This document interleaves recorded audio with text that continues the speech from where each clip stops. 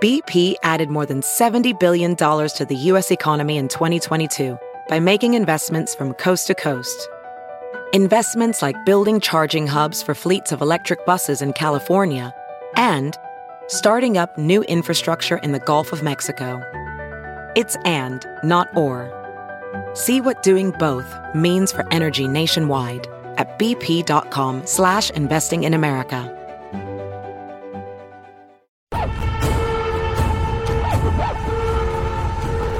Welcome to Actionable Intelligence. I'm Eric Greitens.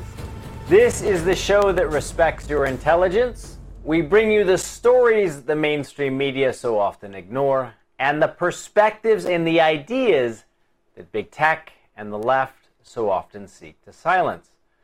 Well, since President Trump left office, a number of his supporters have taken strong action to keep the movement that the president built alive. One of them is Russ Vought. He served as the director of the Office of Management and Budget for President Trump. Vought previously worked for Heritage Action, the lobbying arm of the Heritage Foundation. And today, Russ Vought is the president of the Center for American Restoration. It's a new think tank that he's launched. And in an op-ed in The Federalist, Mr. Vought outlined the mission of the center, which is to restore an American consensus of a nation under God with unique interests worthy of defending, that flow from its people, institutions, and history, and where individuals' enjoyment of freedom is predicated on just laws and healthy communities. Russ, welcome to the show. We appreciate you joining us. And if you could just start by sharing with our viewers why you believe this mission is so important. Why is it so important for America that we continue to fight for these ideas? Thanks, Eric, for having me on. I think it's important because right now there is a definite effort in many in the center-right movement to move beyond President Trump's ideas and to go back to where we were 5 or 6 years ago when the America First agenda did not really have legs to it. And one of the things we are trying to do with the Center for American Restoration is continue to fight on these issues, particularly the cultural issues. And my belief is that we're a divided country because we've lost this consensus that you mentioned in our mission statement, and that for us to have a long-term coalition, we need to be able to bring people back to that consensus in this country so that we're not in every election cycle having a trench warfare of get out the vote, but that we remember about what it means to be America. So that's what we're going to be working on, and we're really excited to continue the fight on these areas and to flesh them out, to be able to use the time that we have now. President Trump is no longer in office. I'm no longer in office, and now it gives us some time to think through the implications of these ideas, develop them into detailed policy proposals, and then think through how we would implement them in the future. Yeah, Russ, you worked as the director of the Office of Management and Budget. Many of our viewers know, but some might not, that the Office of Management and Budget, one of the most powerful offices underneath the President of the United States, because you really oversee all of government.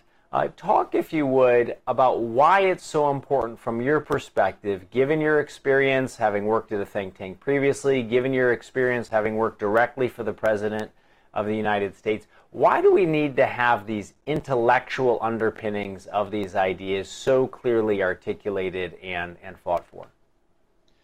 Fundamentally, if you have an idea that you want to turn into law, it needs a bill. And those bills need to have specificity, otherwise the administrative state that has arisen gets to write the language however they want to. And unfortunately, that's what we see over the last several decades, is that Congress delegates all of its powers to bureaucracies, and bureaucracies get incredibly in the weeds, technical, to be able to flesh this out, and often that's where the fight is.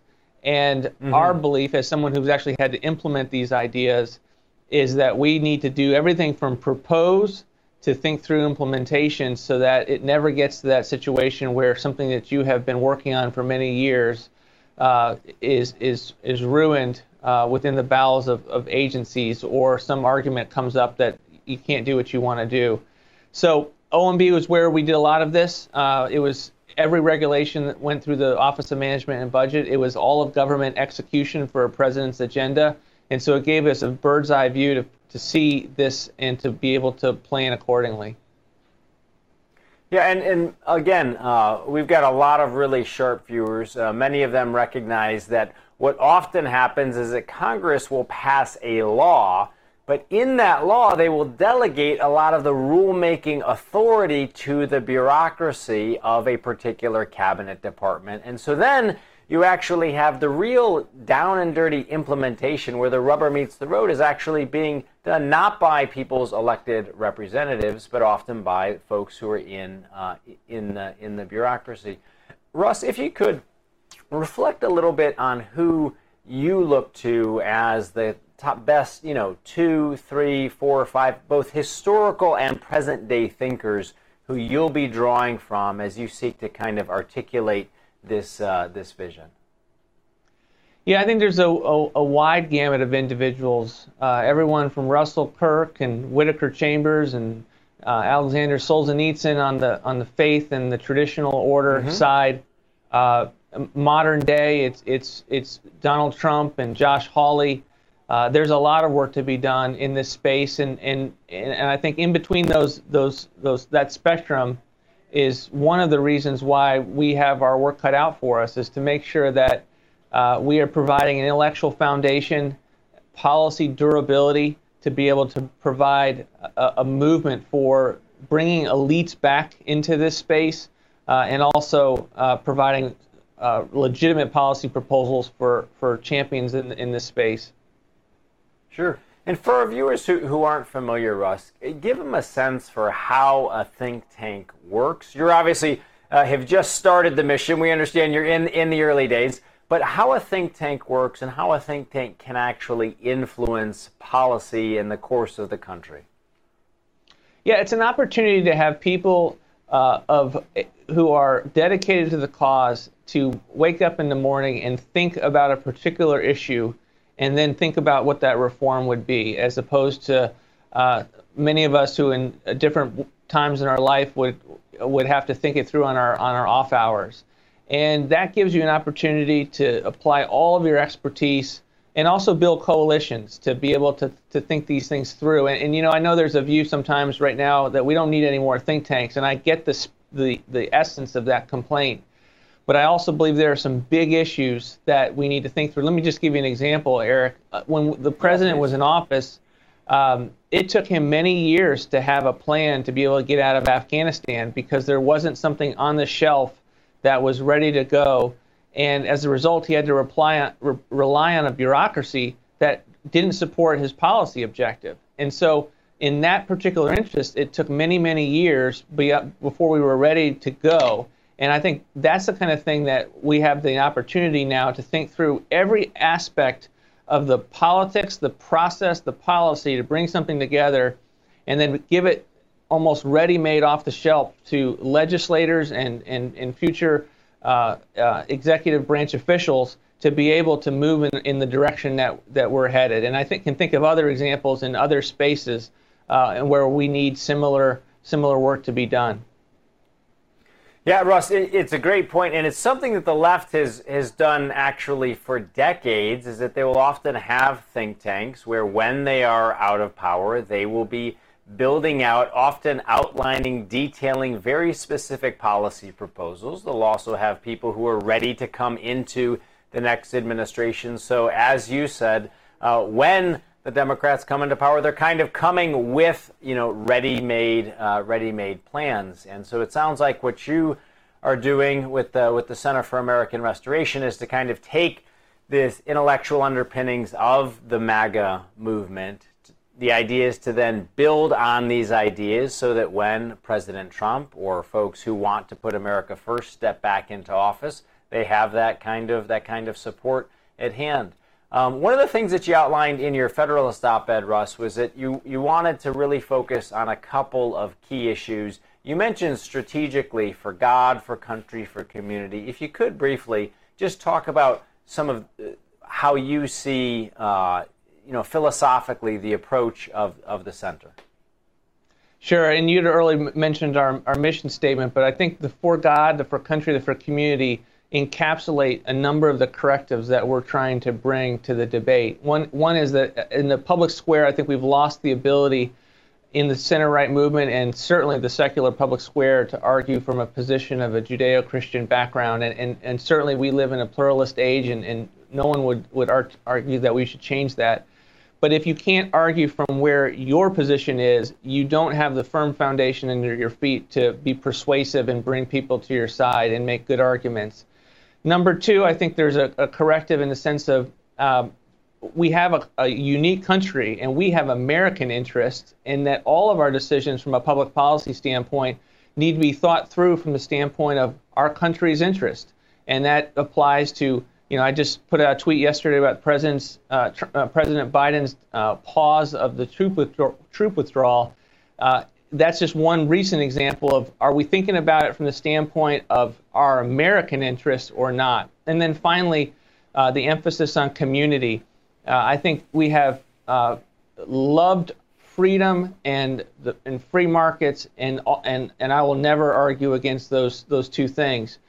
I think we also need to remember that our freedoms come within the context of healthy communities and just laws, right. And that without those things, we can also move towards an unhealthy license and autonomy that also helps us lose public policy debates and an inconsistency in the sense that you've lost the ability to be happy in your autonomy. And so that's one of the reasons that we have emphasized those three correctives as Russ, part of the center. Just 10 seconds left. For folks who want to learn more about the Center for American Restoration, very quickly, where can they head to?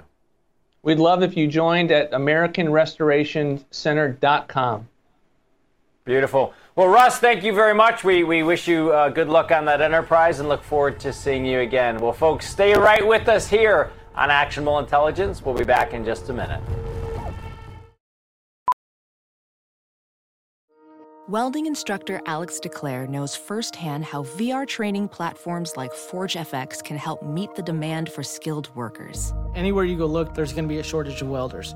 VR training can help welding students learn the skills they need to begin and advance in their career. The beauty of virtual reality is it simulates that exact muscle memory that they need. Explore more stories like Alex's at meta.com/metaverseimpact.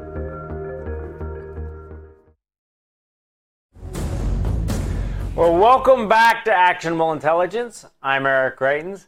He's been on the show before, and you guys have enjoyed him. It is Jamie Allman. He is the host of Radio Free Allman, and he joins us from California, where he's been out on the ground as part of the Recall Gavin Newsom rallies. Jamie, great to see you.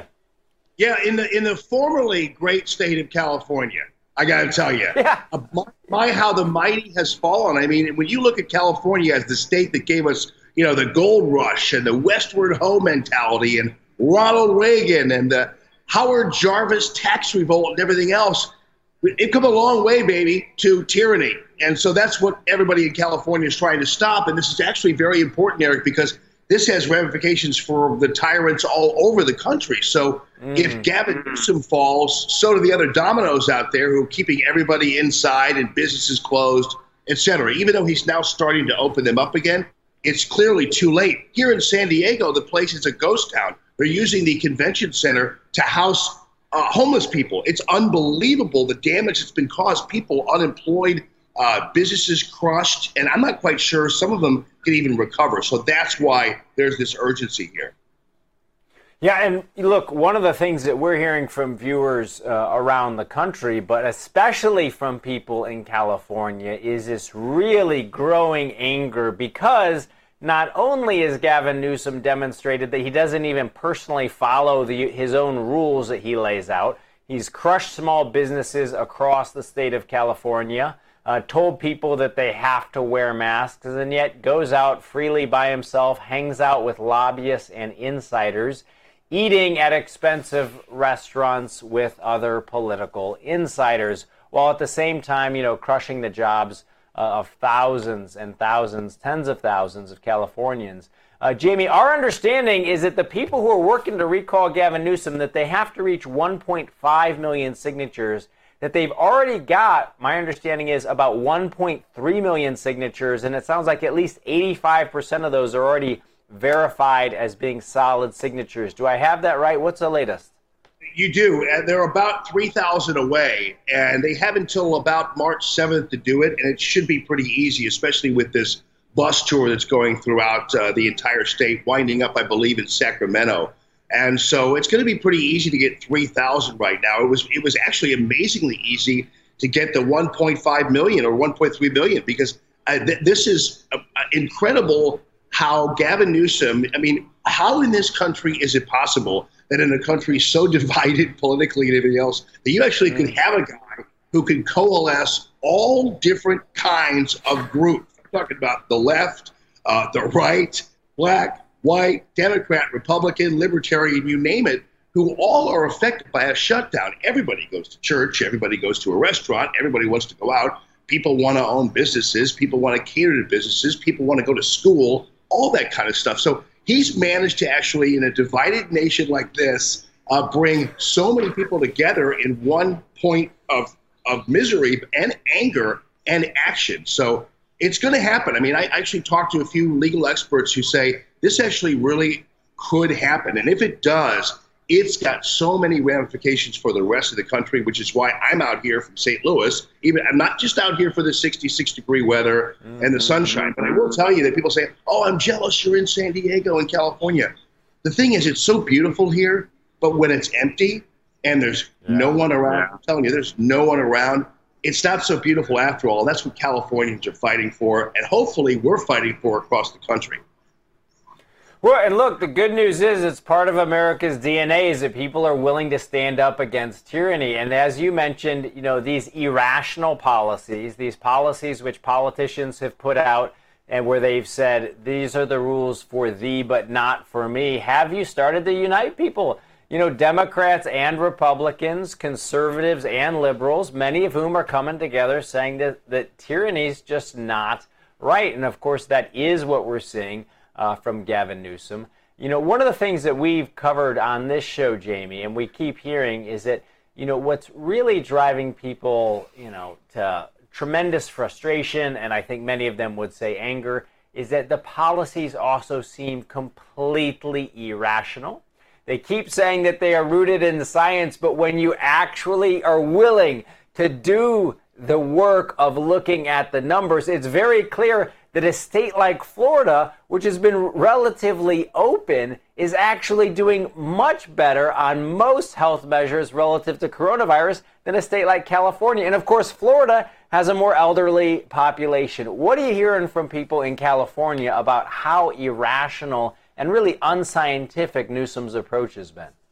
Well, if you take an example of outdoor dining, for instance, and if you go to a restaurant in San Diego, for instance, where you're seeing people all, you know, in tents, okay? So everybody's trying to figure out, okay, so how is it better to be dining in 2 feet away from somebody in a tent, right, with heaters and everything else going, as opposed to a restaurant where you're organically kind of separated and everything else? So that's the kind of confusion. People don't understand why a drinking fountain is closed off. Why did you turn off the fountain at the Civic Center? Why is the fountain off? So these guys, really what happened and what has happened throughout the country is that a lack of knowledge actually has become knowledge. So the fact that somebody doesn't know anything means that they actually know everything. So they shut everything down. Since they don't know anything, they know enough to shut everything down. It's been crazy. I know it sounds, but everybody is so confused over all the arbitrary closures, this kind of thing. And then people go to the beach and then they have to wear masks at the beach. And I'm thinking, wait a minute. Outside at the beach, you got to be crazy. So really, honestly, from Dr. Fauci on down, these people really actually don't really know much about this virus or how it behaves. So they just kind of, we don't know why it's not 9 feet and it's 6 feet. We don't know why it's not 3 feet and it's 6 feet. We don't know why, you know, a temperature check. The temperature check is already proven not to work. So nobody really understands what's going on. Nobody knows why a hot tub at a hotel is closed, but the pool is open.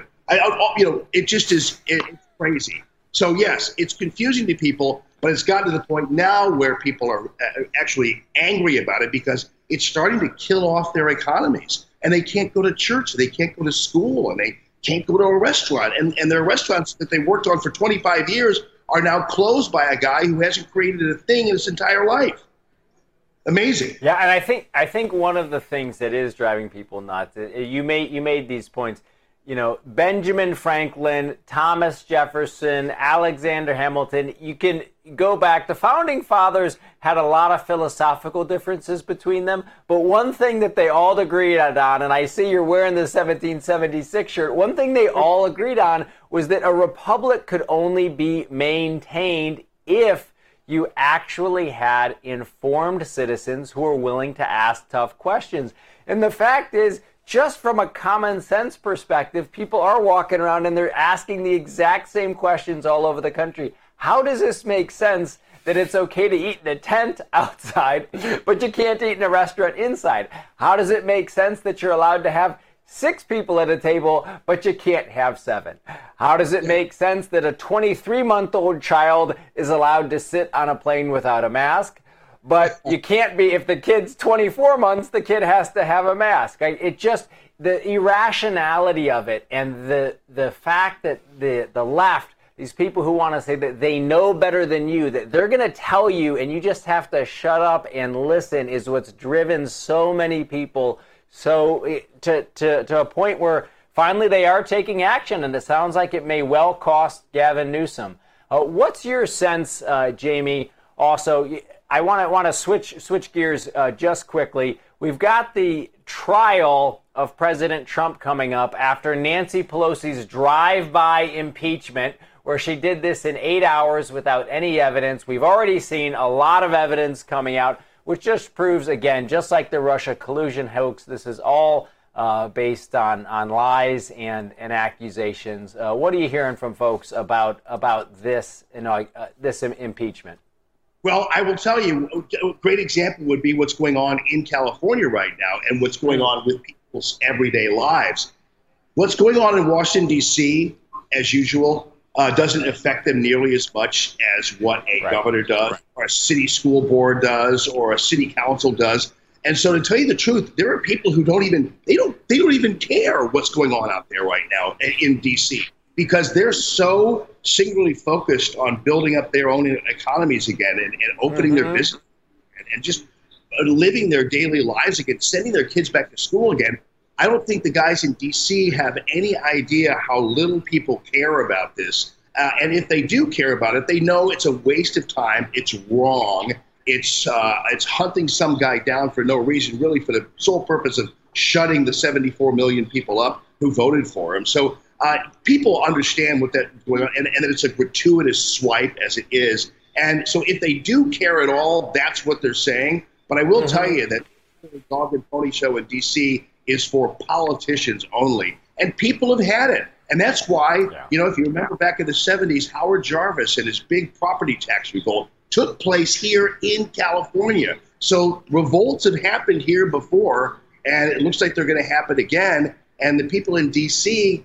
keep playing their games, but right here, the people of California and hopefully the people across the country are taking matters into their own hands in a positive way, a legal way of fighting back. And keep in mind, too, recall isn't available to, for instance, the people in New Jersey. They can't recall their governor.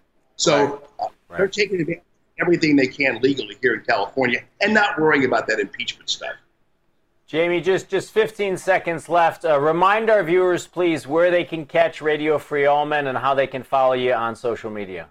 I am on Radio Free Allman every morning when I'm actually in town on Facebook. I'm on YouTube as well, the Radio Free Allman page there. I have an online television show called theallmanreport.com, which is where sometimes great fights will appear, those kinds of things. So you can check me mostly, though, on YouTube.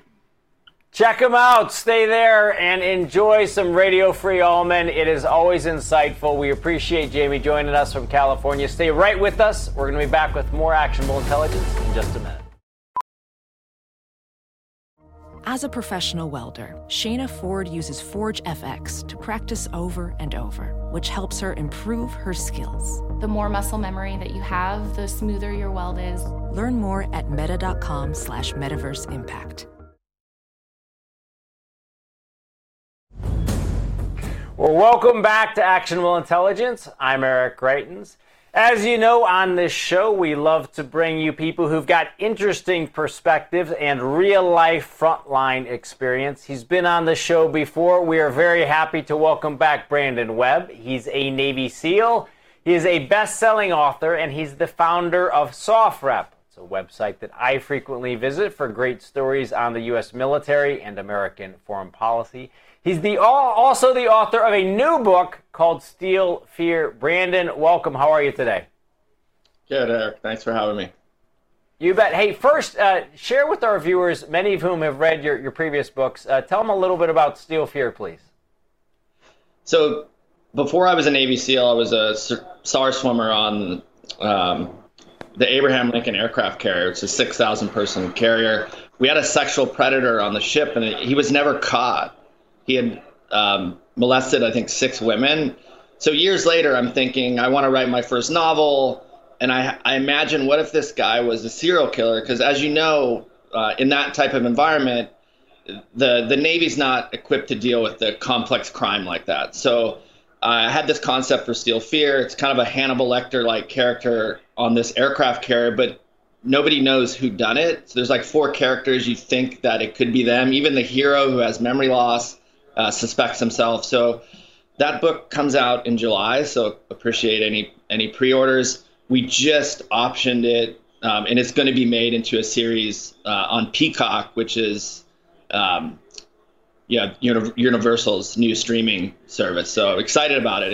It's going to be a series. Like, we sold a 2-book deal with Random House, so really excited about it. Very cool, and congratulations, Brandon. I want to turn now to some of the big stories that you guys have out at SOFREP. One of those is that the Israeli military is preparing to attack Iranian nuclear facilities. Break that down for our viewers, if you would. I mean, as simply put as possible. One of the things I think Trump was right to do was pull us out of this deal with Iran, where we're essentially paying them to not make nukes when they're still developing their nuclear capability behind our backs. Like, we know now that through intelligence that Iran is like double dealing, right? And so with Biden trying to put us back into that deal, the Israelis, which Iran is on their front doorstep, they're very concerned with this radical ideological regime that would have no problem dropping a nuke on Los Angeles, New York, in the name of Allah, right? So Israel is very, very concerned with Iran. They're an very active player in the region. They've been very active in the civil war in Syria. So definitely Israeli, I think it's also a signal Israel is sending to the rest of the world, like, we're not just going to stand by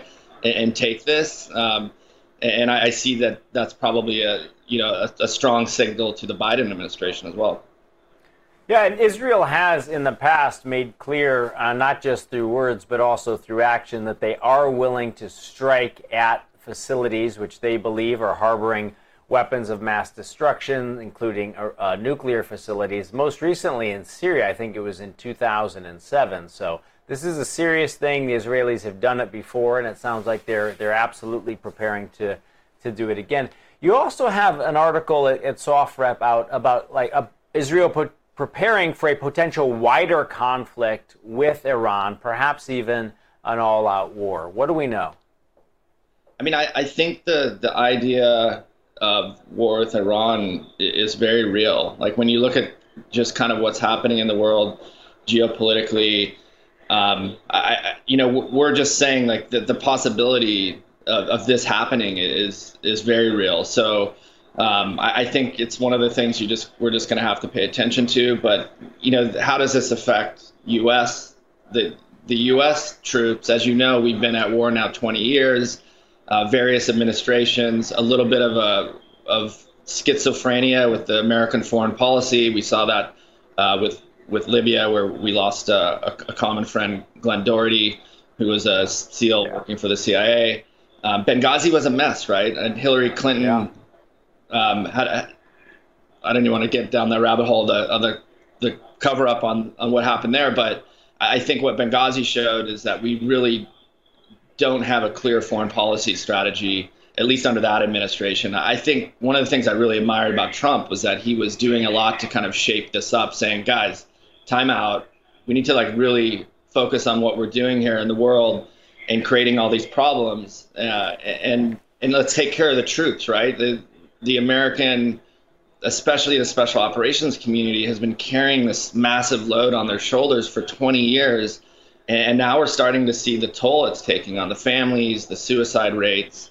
I watched an excellent documentary about the Michael Phelps, talking about how gold medalists were struggling with depression. And I think we're seeing this in the military now, where you have this identity, you transition into the civilian environment, and now what? You've kind of lost that purpose, and there's a lot of issues that are facing the troops, and it's time for us to take care of these folks. Yeah, for sure. And coming back to Iran, it was very clear that President Trump was willing to take a much harder line. He was willing to kill Qasem Soleimani, right? One of the major Iranian commanders. You and I, Brandon, both lost friends in Iraq, as many of our viewers know. Many of the IEDs and the vehicle-borne improvised explosive devices that killed our friends were actually supplied by Iran. Iran is the #1 state sponsor of terrorism in the world. The Biden administration is clearly taking a softer line against Iran, and that's why the Israeli Defense Forces have now asked for a major increase in their budget. It sounds like they are looking to build the bombs, missiles, armaments, the stockpile that they would need for a protracted possible war with Iran. Obviously, we hope that doesn't happen, but I think that the Biden administration's weakness in these first few signals around Iran certainly makes for a more dangerous world. Speaking of Biden administration moves, one of the things that you guys also have up at SoftWrap is that you break down that the Biden administration has ordered a halt to troop withdrawals from Germany. A lot of our viewers will remember that President Trump brought troops home not just from Afghanistan, but he was also in the process of bringing them home from Germany, relocating some of the troops in Germany to other places in Europe. What do we know, Brandon? I mean, from the 40,000-foot viewpoint, again, I would have to agree with President Trump's decision. Of kind of high level, we've got to take care of the U.S. Defense Force. We're spreading ourselves too thin. 20 years of war. What do we have to show for Afghanistan? No clear answers on why we were still in Afghanistan after 2003. Really no strategic reason at all. And so it's a little bit upsetting to see the Biden administration playing politics with the defense forces, when in reality, I think it's a very good move. This is I think Biden kind of peacocking a bit and saying, oh, we're going to stop everything that Trump was doing. When it comes to the Department of Defense, I think this is a good move. It's time to kind of consolidate, take care of the troops. We have a ton of troop fatigue from 20 years of war. We have major issues. On the bright side, the American military is one of the sharpest, well-funded fighting forces the world's ever seen. But you cannot keep up this deployment pace. As you and I know, we've had friends that have had 10, 15 combat deployments. That's impossible pace to keep up. So I do think downsizing that presence in Europe is a good idea, as well as pulling troops out of other areas where we really have no reason to be there anymore. And Afghanistan would be probably the one. Now, Brandon, one of the great things about SoftRep is that you guys not only have insightful and informative stories about American foreign policy and the U.S. military, you've also got some inspiring and cool stories. One of them that you have up is called The Giant Killer, a fascinating look at the smallest Green Beret in history. I didn't know this story. Tell our viewers about it, please, just in the last minute or so we've got going. I mean, this is a story of, and I think it's true grit, right? That's one of the things I admire, and I think you would agree with some of the some of the folks that we train with in the SEAL teams, you look at these guys, and if you put them in a lineup, nobody would pick out some of the guys that graduate SEAL training because they're 5'5" and 120 pounds soaking wet. In this case, this was a guy that got an age waiver. He's like under 5 feet, I think 4'9", like incredibly small, got this age waiver and just forced himself into the special operations world out of sheer willpower. And I just love the story from the true grit perspective. This guy was a tiny little guy and ended up going on to serve in the Central Intelligence Agency in South America and did some amazing things. But it's just another story of like an unsung American hero. And we're really trying to focus on these stories and celebrating the history of the special operations community. Very cool. And before we go, Brandon, quickly remind our viewers where they can get that story and where they can also follow you on social media. Sure. So that story is on sofrep.com, just SOF as in Frank, rep.com. And I'm on all platforms at Brandon T. Webb. Awesome. Well, Brandon, congratulations again on the new book, Steel Fear. I know that folks will be out and will be checking it out. Well, stay right with us because before we go, we're going to have Sophie Mann back to break down some of the biggest stories at justthenews.com. We'll be back in just a minute with more from Actionable Intelligence. Stay right with us.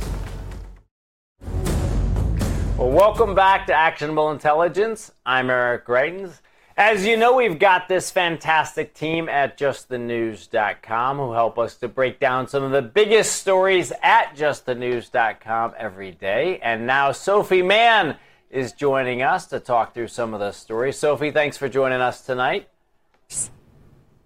So, Sophie, first, there's a big story. Ted Cruz has put a halt on the nomination of President Biden's nominee for Commerce Secretary, nominee Gina Raimondo. Tell us what's happening there.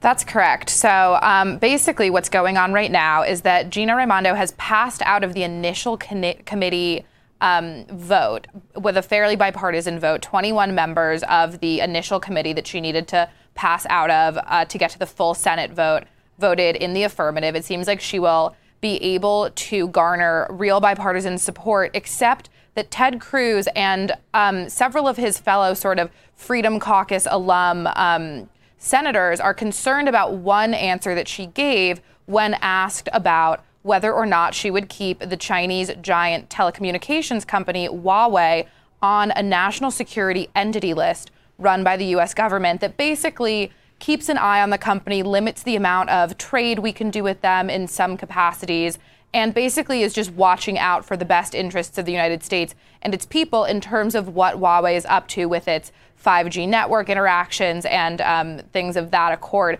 We know that this has become a big issue, especially in the last months of the Trump administration, with Secretary of State Mike Pompeo doing a tour of Europe with our European allies to really warn them about Huawei and say to, just be cautious of what's going on because we don't fully understand each and every connection that the conglomerate has with the Chinese Communist Party. And, there have been issues of security before. So what Ted Cruz needs to hear from the Commerce Secretary nominee is that she is going to commit to keeping Huawei on the entity list. She may very well do just that, and this is sort of a preliminary examination and not, a full-fledged statement that he's going to oppose her nomination, but he has for the moment put a pause on it and doesn't wish to move forward with a full Senate vote until they sort of get to the bottom of her affirmative stance on the issue. Yeah, because when she was questioned about it in the committee, she said that she would examine it, that she would look at it, that she would review the policy, but she would not make that commitment, and it sounds like that's obviously what Senator Cruz is looking for. Now, another story we've got up at justthenews.com is that the left is aiming to rein in what they call media diversity, meaning that they don't want as many conservative media outlets reaching as many Americans. It says, in the name of curbing extremism, radicalization, they're mulling economic pressure in order to harm conservative media outlets. What do we know?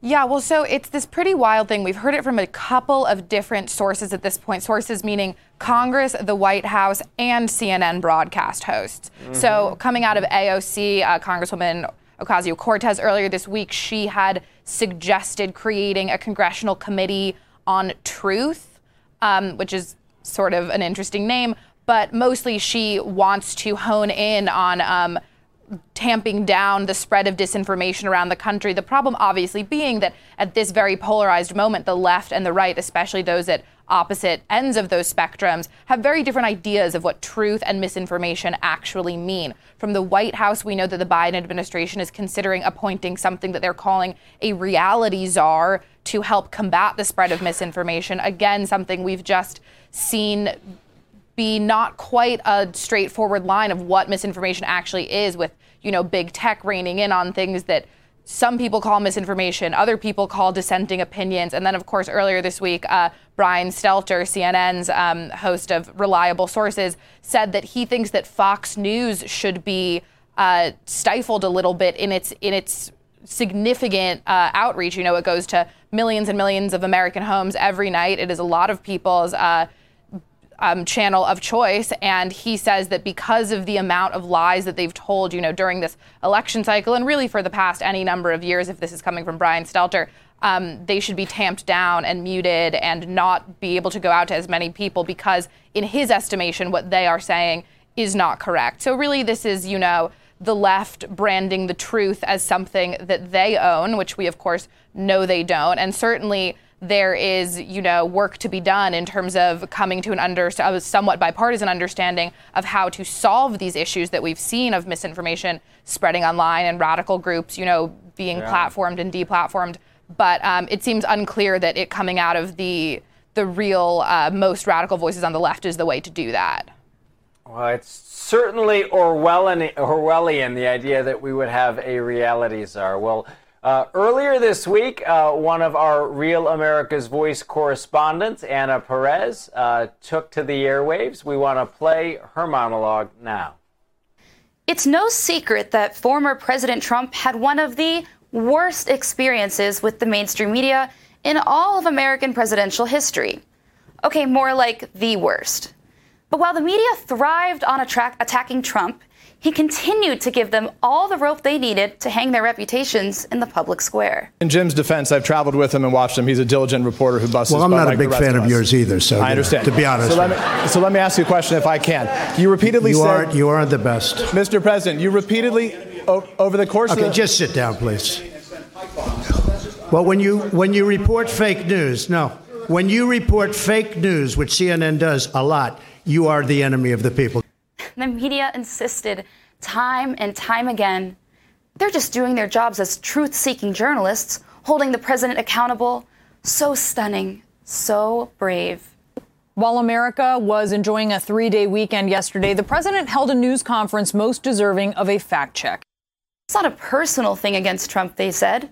They do to anyone. He just lies so much, right?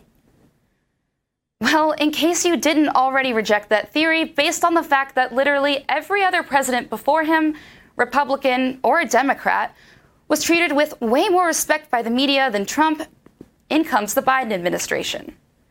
In just the first 2 weeks with a new Democrat president, CNN came out with a chyron that read, Press Secretary Psaki promises to share accurate info.